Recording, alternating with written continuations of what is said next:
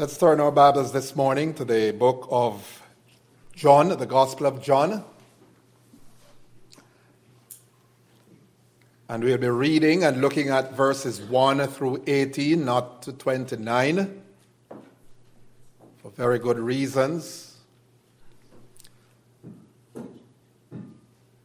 John chapter 20, verses 1 through 18. Now on the first day of the week, Mary Magdalene came to the tomb early, while it was still dark, and saw that the stone had been taken away from the tomb. So she ran and went to Simon Peter and the other disciple, the one whom Jesus loved, and said to them, "They have taken the Lord out of the tomb, and we do not know where they have laid him." So Peter went out with the other disciple, and they were going toward the tomb. Both of them were running together, but the other disciple outran Peter and reached the tomb first. And stooping to look in, he saw the linen cloths lying there, but he did not go in. And Simon Peter came, following him, and went into the tomb. He saw the linen cloths lying there, and the face cloth which had been on Jesus' head, not lying with the linen cloths, but folded up in a place by itself. Then the other disciple, who had reached the tomb first, also went in, and when he saw and believed, for as yet they did not understand the scripture that he must first rise from the dead. Then the disciples went back to their homes. But Mary stood weeping outside the tomb, and as she wept, she stooped to look into the tomb. And she saw two angels in white sitting where the body of Jesus had lain, one at the head and one at the feet.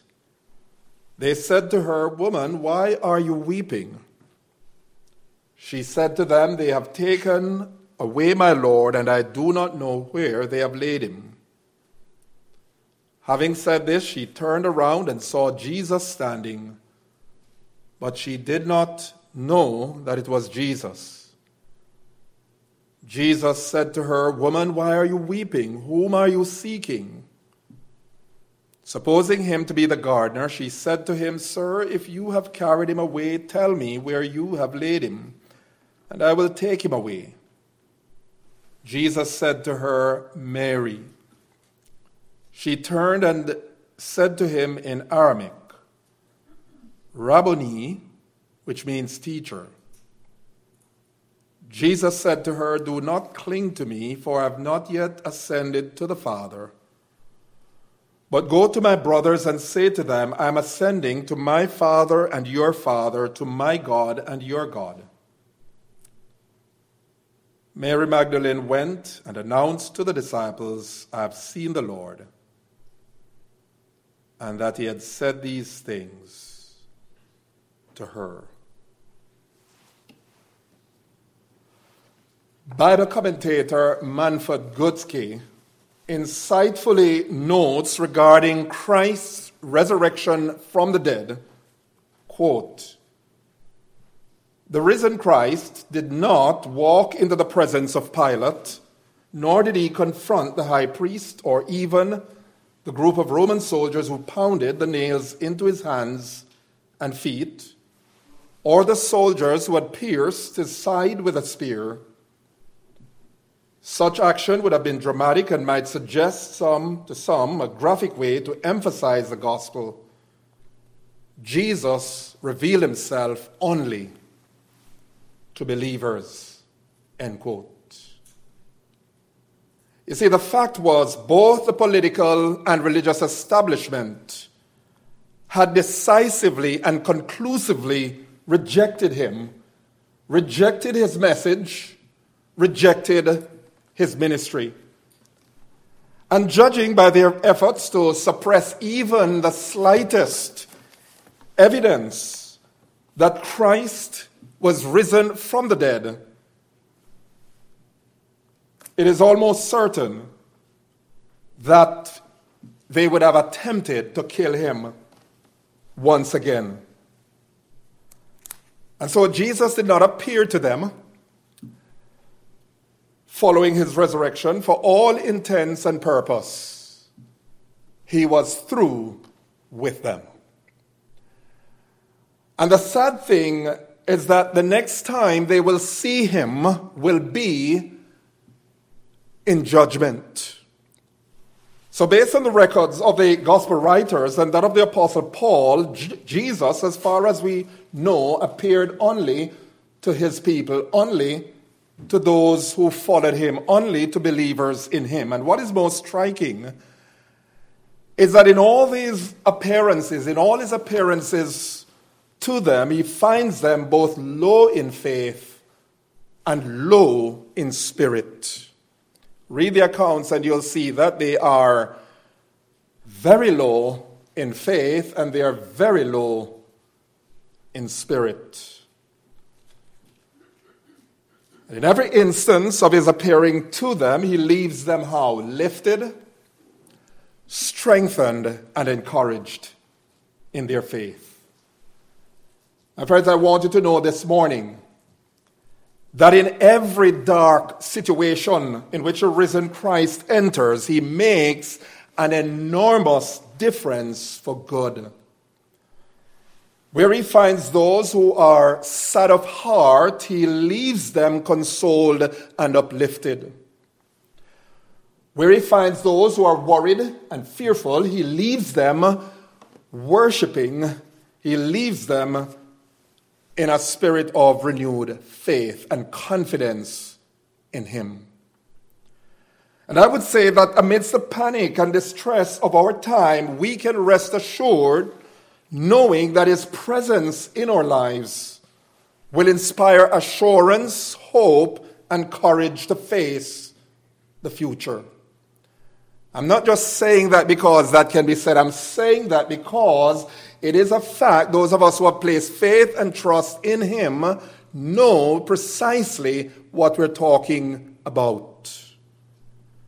And in our text this morning, we see that the risen Christ brings renewed faith and hope to the disillusioned and distressed. And that is the subject this morning. The risen Christ brings renewed faith and hope to the disillusioned and distressed. The events of the resurrection are recorded here in John chapter 20, verses 1 through 18. And the first to show up that morning, on the morning that Christ was raised from the dead, was Mary Magdalene.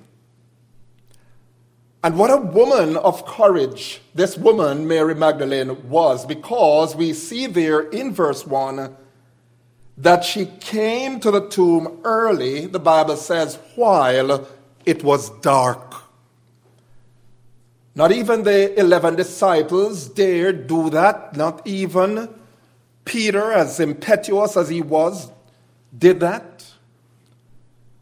And the question is, what led Mary to come so early? What led this woman, Mary Magdalene, to visit the tomb of Jesus so early in the morning while it was still dark?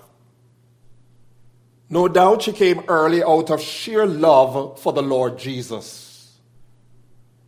Because you see, according to Mark chapter 16 and verse 9, it was this woman, Mary Magdalene, from whom he had cast out 7 demons. Jesus had brought her peace, he had brought her freedom from the stranglehold of Satan. And so considering how much Jesus had done for her, Mary, out of gratitude, out of love for the Lord Jesus, out of her appreciation for his marvelous grace upon her life, she was led to the tomb so early. That certainly, we could say, was one reason. She did that out of sheer love. But based on Mark chapter 16 and verse 1, we learn that she and Mary, the mother of James and Salome, had intended to anoint, that is, to embalm the body of Jesus. You see, when Jesus had just died. Remember, Nicodemus took the body, he wrapped it, and because of the Passover, of course, they could not carry on any embalming of the body during Passover. So Mary, of course, it's going to take a long time to do that, so Mary came early in the morning to assist the others who would be engaged in the embalming process. Now, noticing the stone that had been taken away from the tomb, the Bible tells us she ran to Peter and John to report the matter. She ran, and no doubt she ran with great speed, with great haste. She was all flustered. We might imagine not finding the body of Jesus. She went complaining, as it were, "We have not found the body of Jesus." And having come to the tomb, Peter and John, we're told, saw the face cloth which had been on Jesus' head, but the face cloth was not with the rest of the cloth. The face cloth was by itself, and the rest of the cloth, the Bible tells us, was folded in another place, placed there neatly. Was Jesus sending a signal of the fact that he had risen from the dead? And although Jesus had carefully explained to his disciples that he would rise from the dead, in fact, different times he did that. For example, Matthew chapter 16, verse 21, the disciples clearly did not take it to heart. Mary Magdalene must have heard that Jesus had made this promise that he would rise from the dead. As verse 9 of our text states, "For as yet they did not understand the scriptures, that he must rise from the dead." You see, where there's ignorance of the Word of God, where there's ignorance of the Scriptures, fear, confusion, perplexity is bound to occur.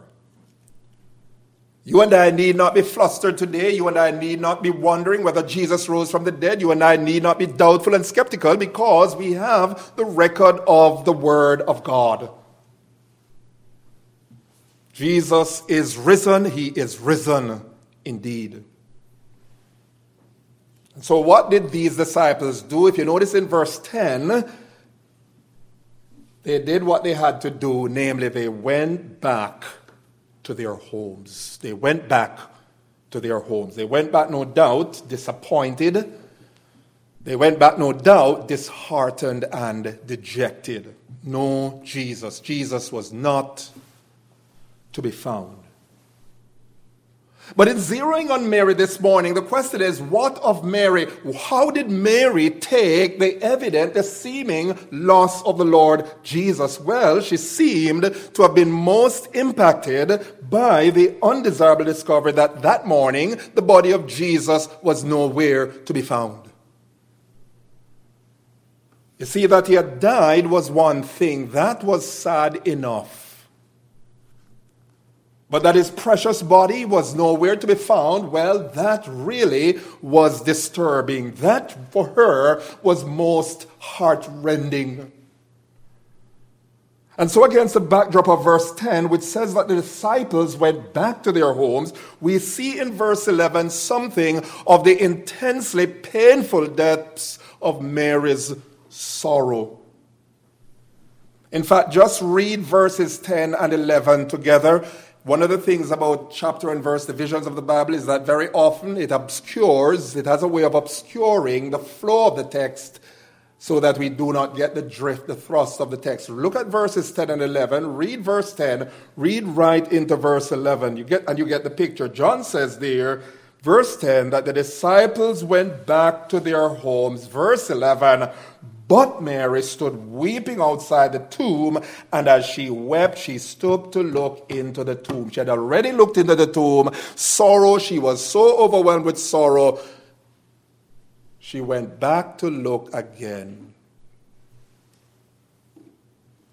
Here we see that so consumed was Mary with sorrow, so consumed was she with distress, with her sense of loss, so sorrowful she was at not finding the Lord Jesus. She had absolutely no interest in going home. There are people this morning, there are people today who are afraid of going home. For Mary, home, the place that bespeaks comfort, could not in any way soothe her sorrow. The disciples had gone back home, but Mary stood outside. And what was she doing? She was weeping. She was bemoaning what she thought was her loss. But oh, little did she know that even as she was in the throes of distress, even as she was there in the depths of sorrow, little did she realize that all the while Jesus had been there with her. She was not alone. For as verses 14 through 18 indicate, right in the very midst of her heartache, of her grief, of her sorrow, Jesus was there with her. But before she became aware that Jesus was with her, verses 11 to 13 tell us that as she stooped, looking into the tomb, weeping, here's what the Bible says. She saw two angels in white, sitting where the body of Jesus had lain, one at the head and the other at the feet. They said to her, "Woman, why are you weeping? Why are you weeping?" In effect, they were saying to her, what? "Woman, stop weeping. Why in the world are you weeping? Your weeping is needless. Your weeping is groundless. Listen, Jesus is alive. Jesus is risen from the dead."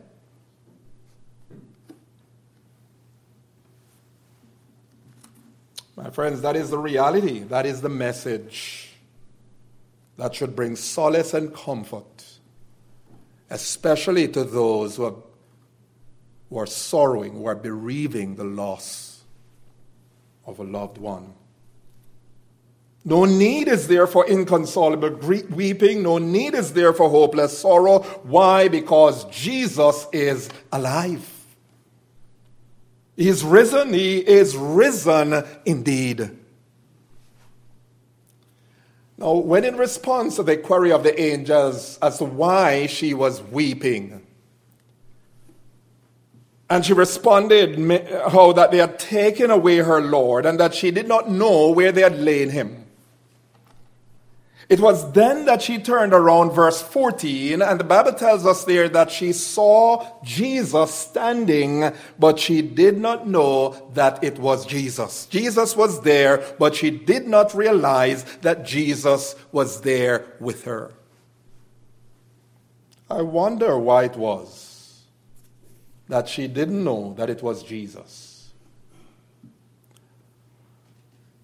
Was hers a case similar to that of Luke chapter 24:16, where the eyes of the two with whom Jesus was conversing, the Bible tells us, were kept from recognizing him? In other words, was it that in the sovereign plan of God, was it in the providential ordering of God, somehow God, through divine activity, she was not able to recognize Jesus? Or was it that she failed to recognize Jesus because she was so overtaken by sorrow and distress? You see, tears of sorrow, tears of grief have a way of doing what? Blinding our eyes to the presence and activity of God in our lives.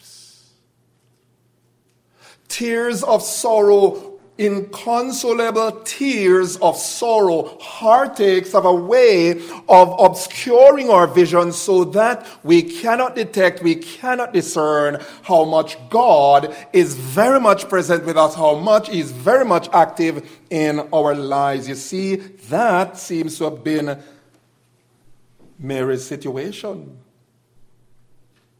And swallowed up by the pressures and problems of life, distressed by the crises, the troubles and trials of life, we fail to recognize that all along the Lord is with us. Maybe I'm speaking to someone this morning who, like Rachel, refuses to be comforted. You are in the throes of distress. All you can see is the darkness. All you can see is the crisis. All you can see and sense is that God is nowhere present. Let me say this to you, that in those times when you think He's not there, you can bet on this, that he is very much there. Why? Because he has promised, I will never leave you nor forsake you.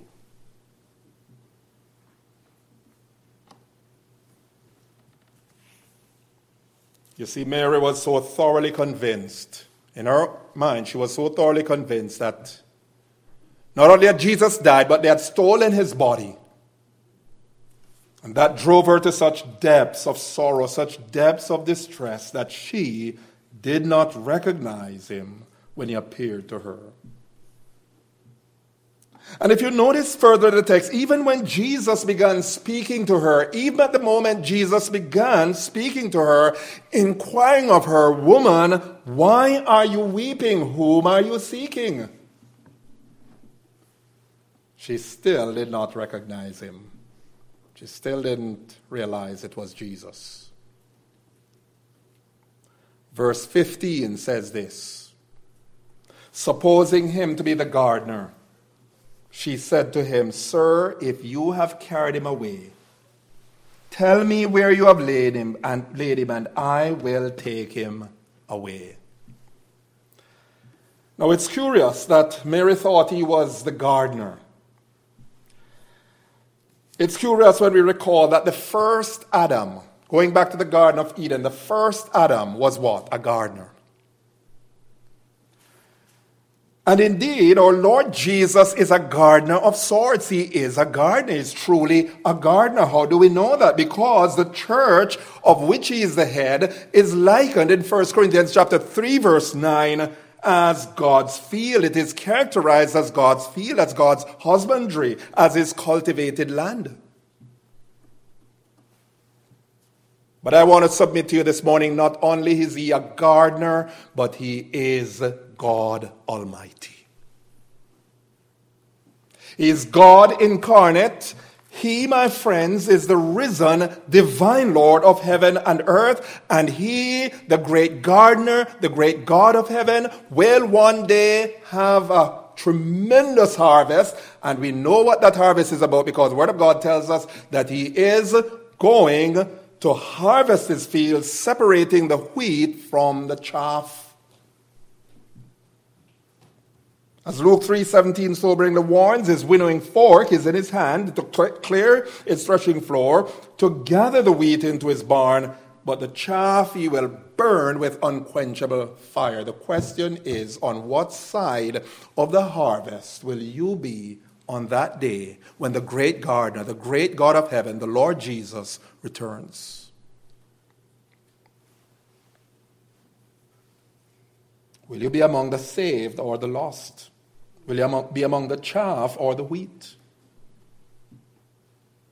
My friends, you're either on one side or the other. Neutral you cannot and will not be. It's either on the side of Christ or on the side of Satan and destruction. Well, back to our text. After Mary had aired her distress at not finding her Lord, we then read in verse 16, Jesus said to her, and I like this, Jesus said to her, Mary. One word. In addressing her, notice he did not, as he did in verse 15, address her as woman. What he did, still with one word, he just simply said, Mary. I try to imagine how he must have said, Mary. And put yourself in that situation. You know, sometimes you haven't seen somebody for a long time, you can hardly recognize them, and they say, you don't know who I am?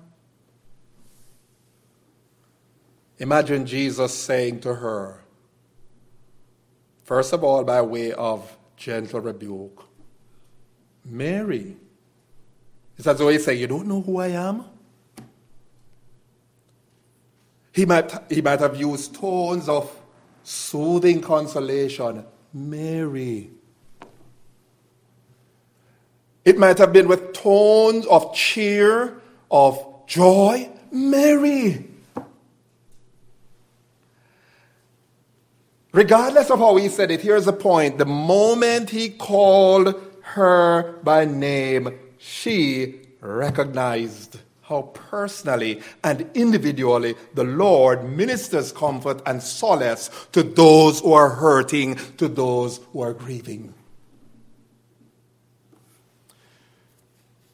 A lot of things are happening in our world, even as I speak to you this morning.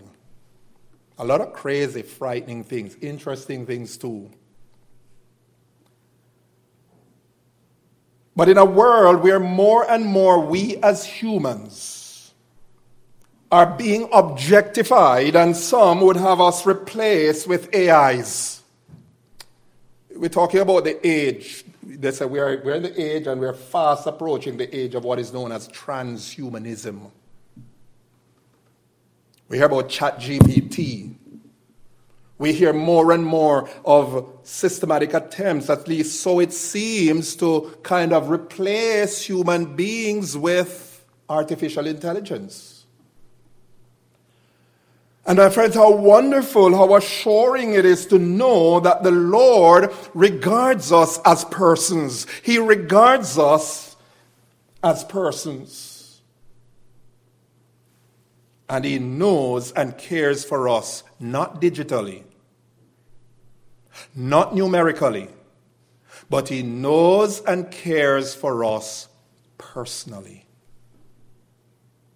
He comes to Mary in her distress, and He simply says to her, and this is how she's going to recognize that it was indeed the risen Lord. He called her, and by the very calling of her name, she instantly recognized, this is none other than my Lord.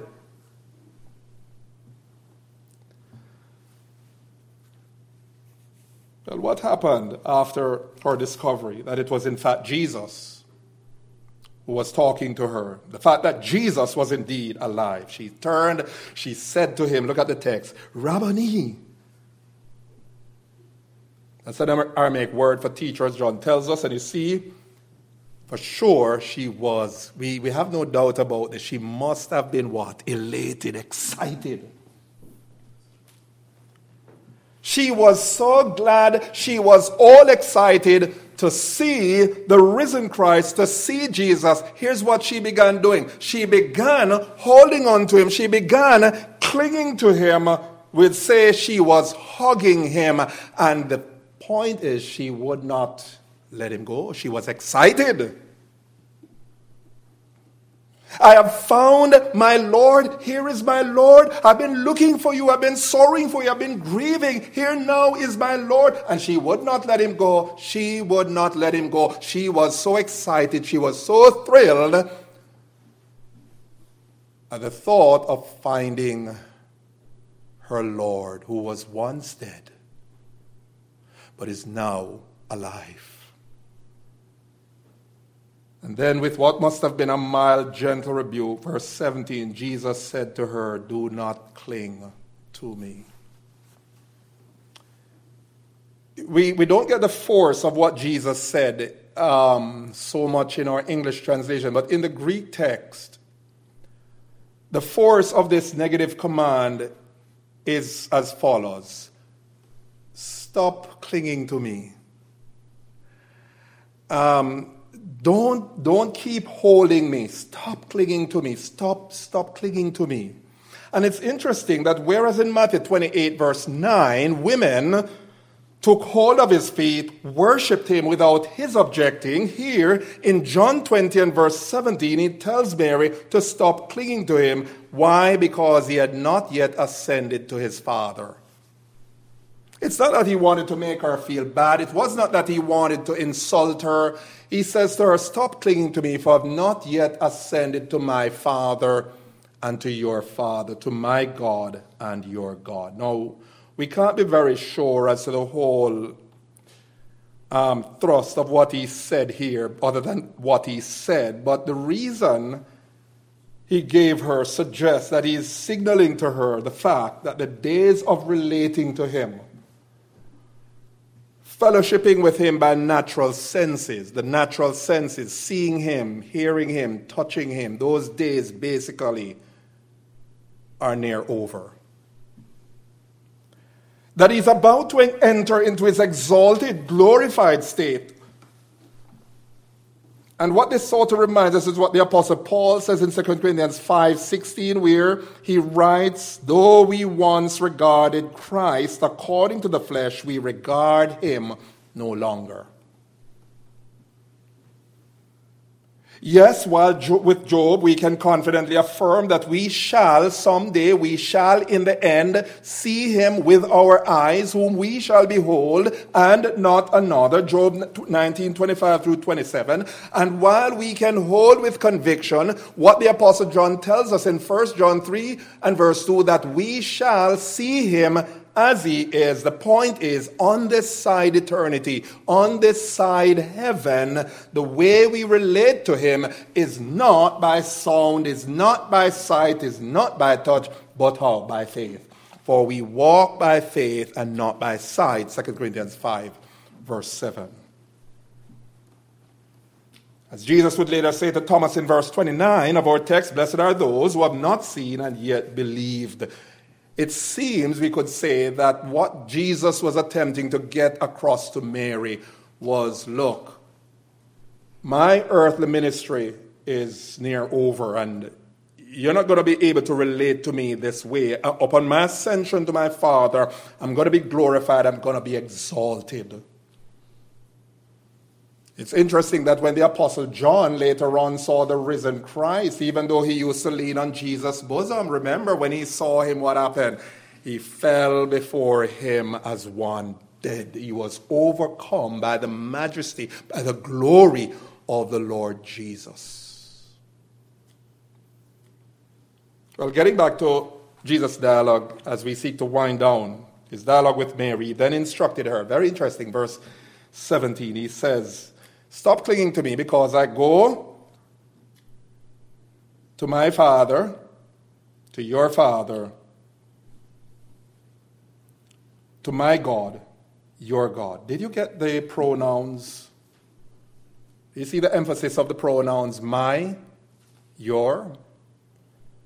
He says, I'm ascending to my Father and to your Father, to my God and your God. What's a glorious lesson here for us? It is this, that the resurrection of our Lord Jesus Christ, the risen Christ, reassures, it underscores for us the gracious, blessed privilege you and I have as believers in him of recognizing and of calling the high, holy God of heaven our Father and our God.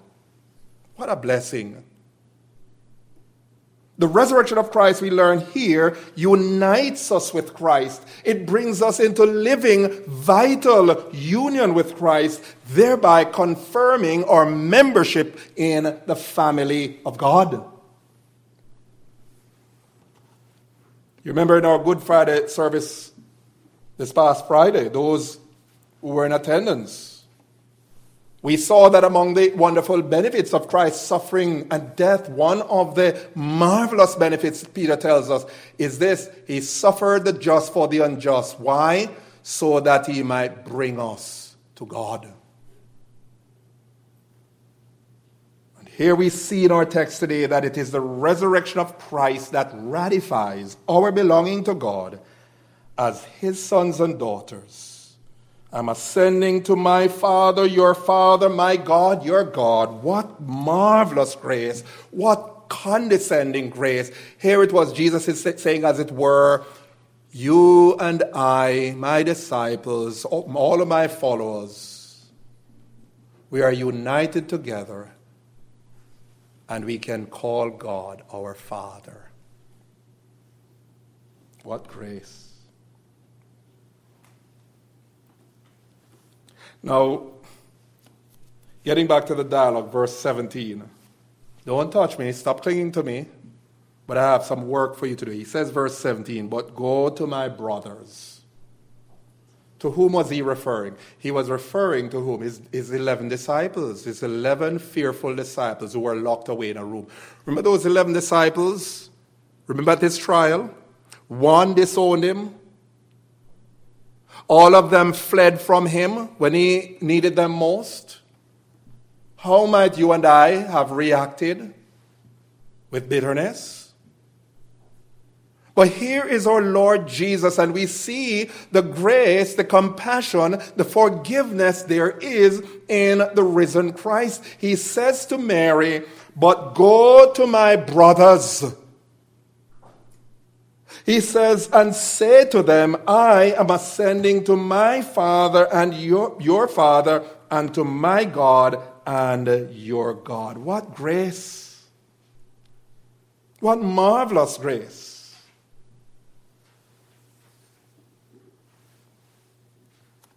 We then read in verse 18, Mary went and announced to the disciples, "I have seen the Lord," and that he had said these things to her. I have a word this morning for all, and it's a good word. It's not an attacking word. It's an encouraging word. But I have a word from Scripture for all the feminists and so-called progressive theologians.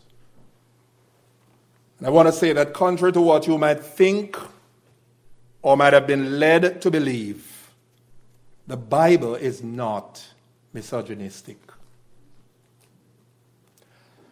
The Bible is not averse to women. The Bible does not denigrate women. The Bible does not, or rather is not in any way prejudiced against women.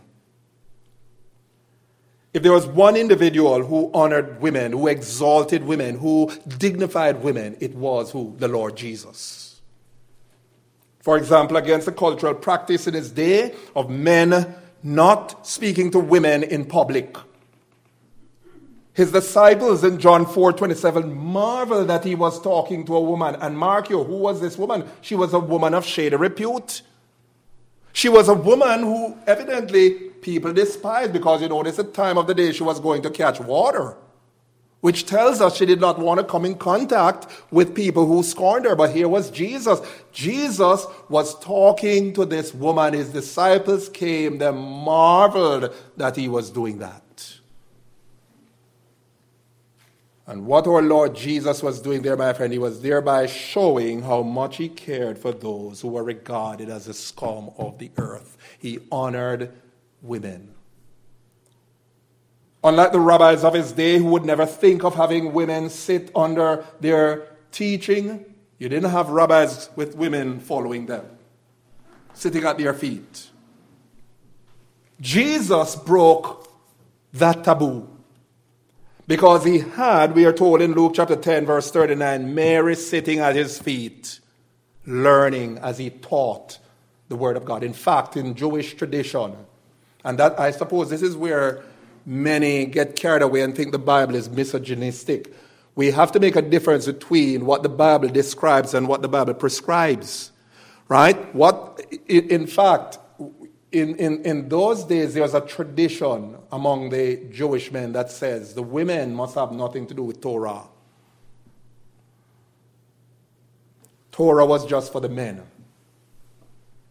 Jesus breaks that taboo. He has Mary sitting at his feet, taking in the word of God. Remember the woman who she turned up at this dinner where Jesus had been invited to in the house of the Pharisee?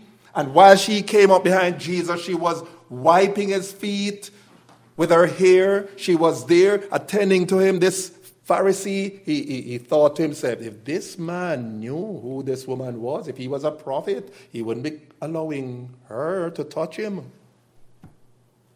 And Jesus, what did Jesus do? For sure he was a prophet. What did Jesus do? Jesus really spoke up about the good this woman was doing. He said, in fact, he rebuked Simon. He said, Simon, from the time I entered here, you gave me no kiss. You did not anoint my head. But from the moment I came in, this woman has been ministering to me.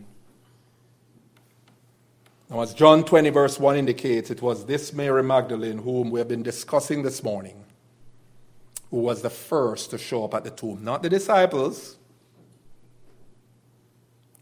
And what do you know? Christ's appearance was not first to the disciples, but to her, Mary, a woman.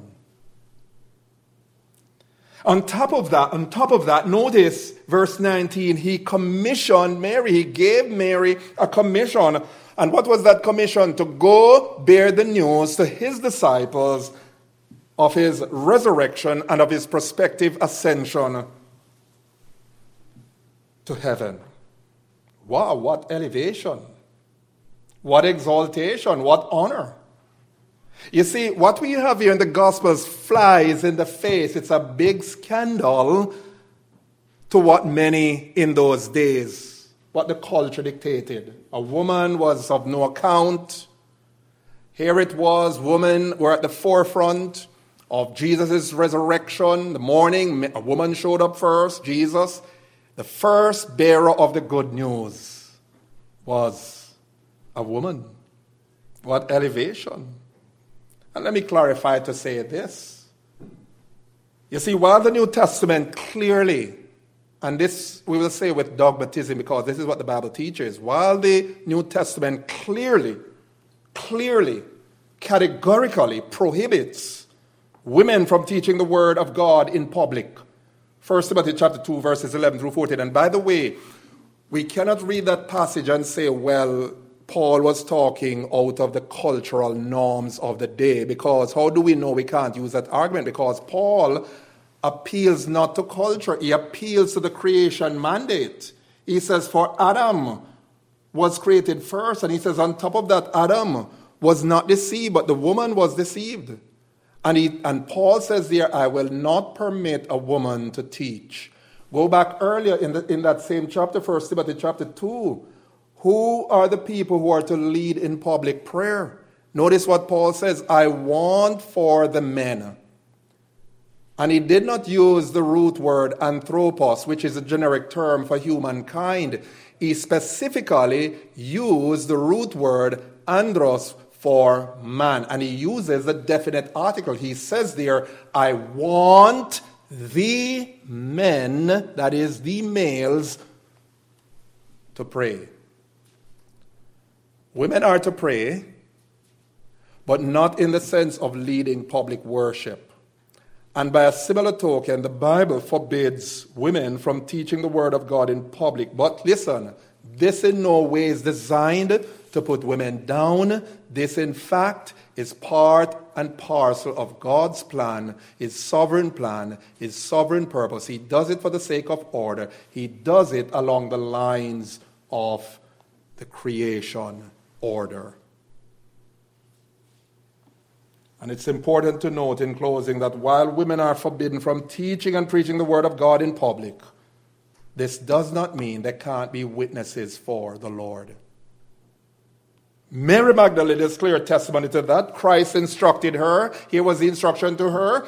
Go to my brethren and say to them, I ascend to my Father and your Father, and to my God and your God. And listen, Mary was faithful to that command. She was faithful. And hence she was the first bearer of the good news that Christ had risen from the dead. The overarching message this morning, beloved, is this, that Christ makes a difference. In whatever dark situation there might be, the risen Christ brings hope to the distressed, hope and comfort and cheer to the disillusioned. But I want to say this to you in closing. Beyond that, Christ is not interested first and foremost in that. He is interested first and foremost in saving men from sin, from the power of sin, from the penalty of sin. And the Word of God teaches us why He died. He was delivered over for offenses.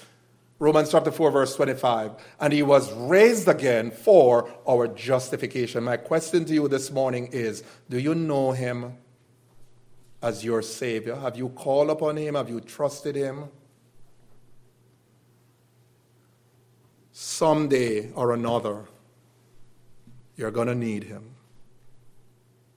And the Bible assures us in Acts chapter 17 that there's coming a day of judgment. And how do we know there's coming a day of judgment? Because Paul tells us there in his sermon, he says, God has given witness to this very fact of coming judgment by the fact that He has raised Jesus from the dead. He's coming again.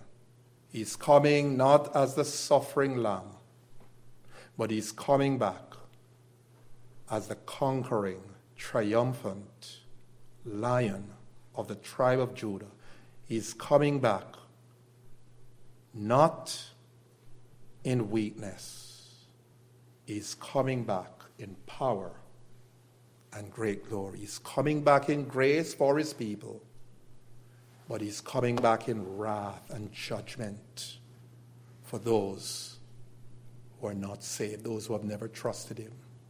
Come to him today, trust him, whom to know is life eternal.